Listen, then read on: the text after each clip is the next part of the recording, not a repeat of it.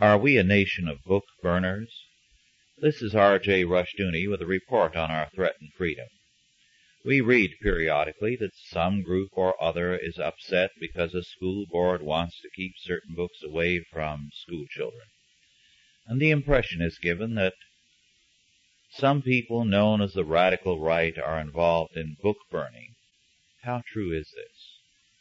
Moral Majority, for one, is charged with book banning by some, but that group has never been involved in such activities, nor has Eagle Forum.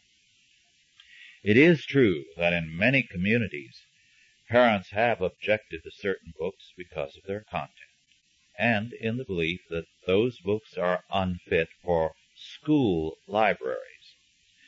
It is also true that librarians and library journals recommend certain books and reject others, often because they are too conservative or too Christian. If we call the one censorship, we must call the other censorship also. The fact is, both sides want children to get the best perspective on life, and to cloud the issue with charges of book banning is to misrepresent the facts. All the books in question can be bought by anyone at any bookstore.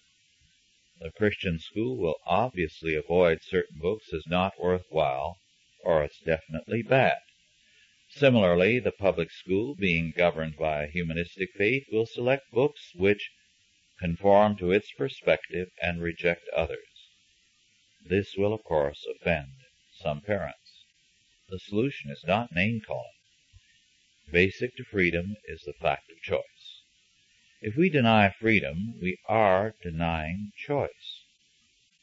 What these people who rail at the supposed book banning are really saying is that there can be no free choice for anyone except themselves.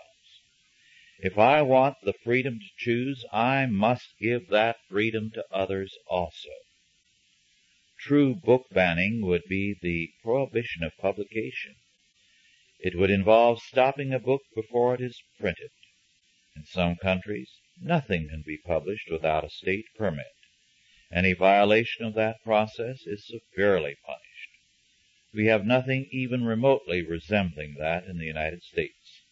Not yet, at any rate. It is a very grave disservice to freedom to misrepresent issues and to speak of the threat of censorship where no such threat exists.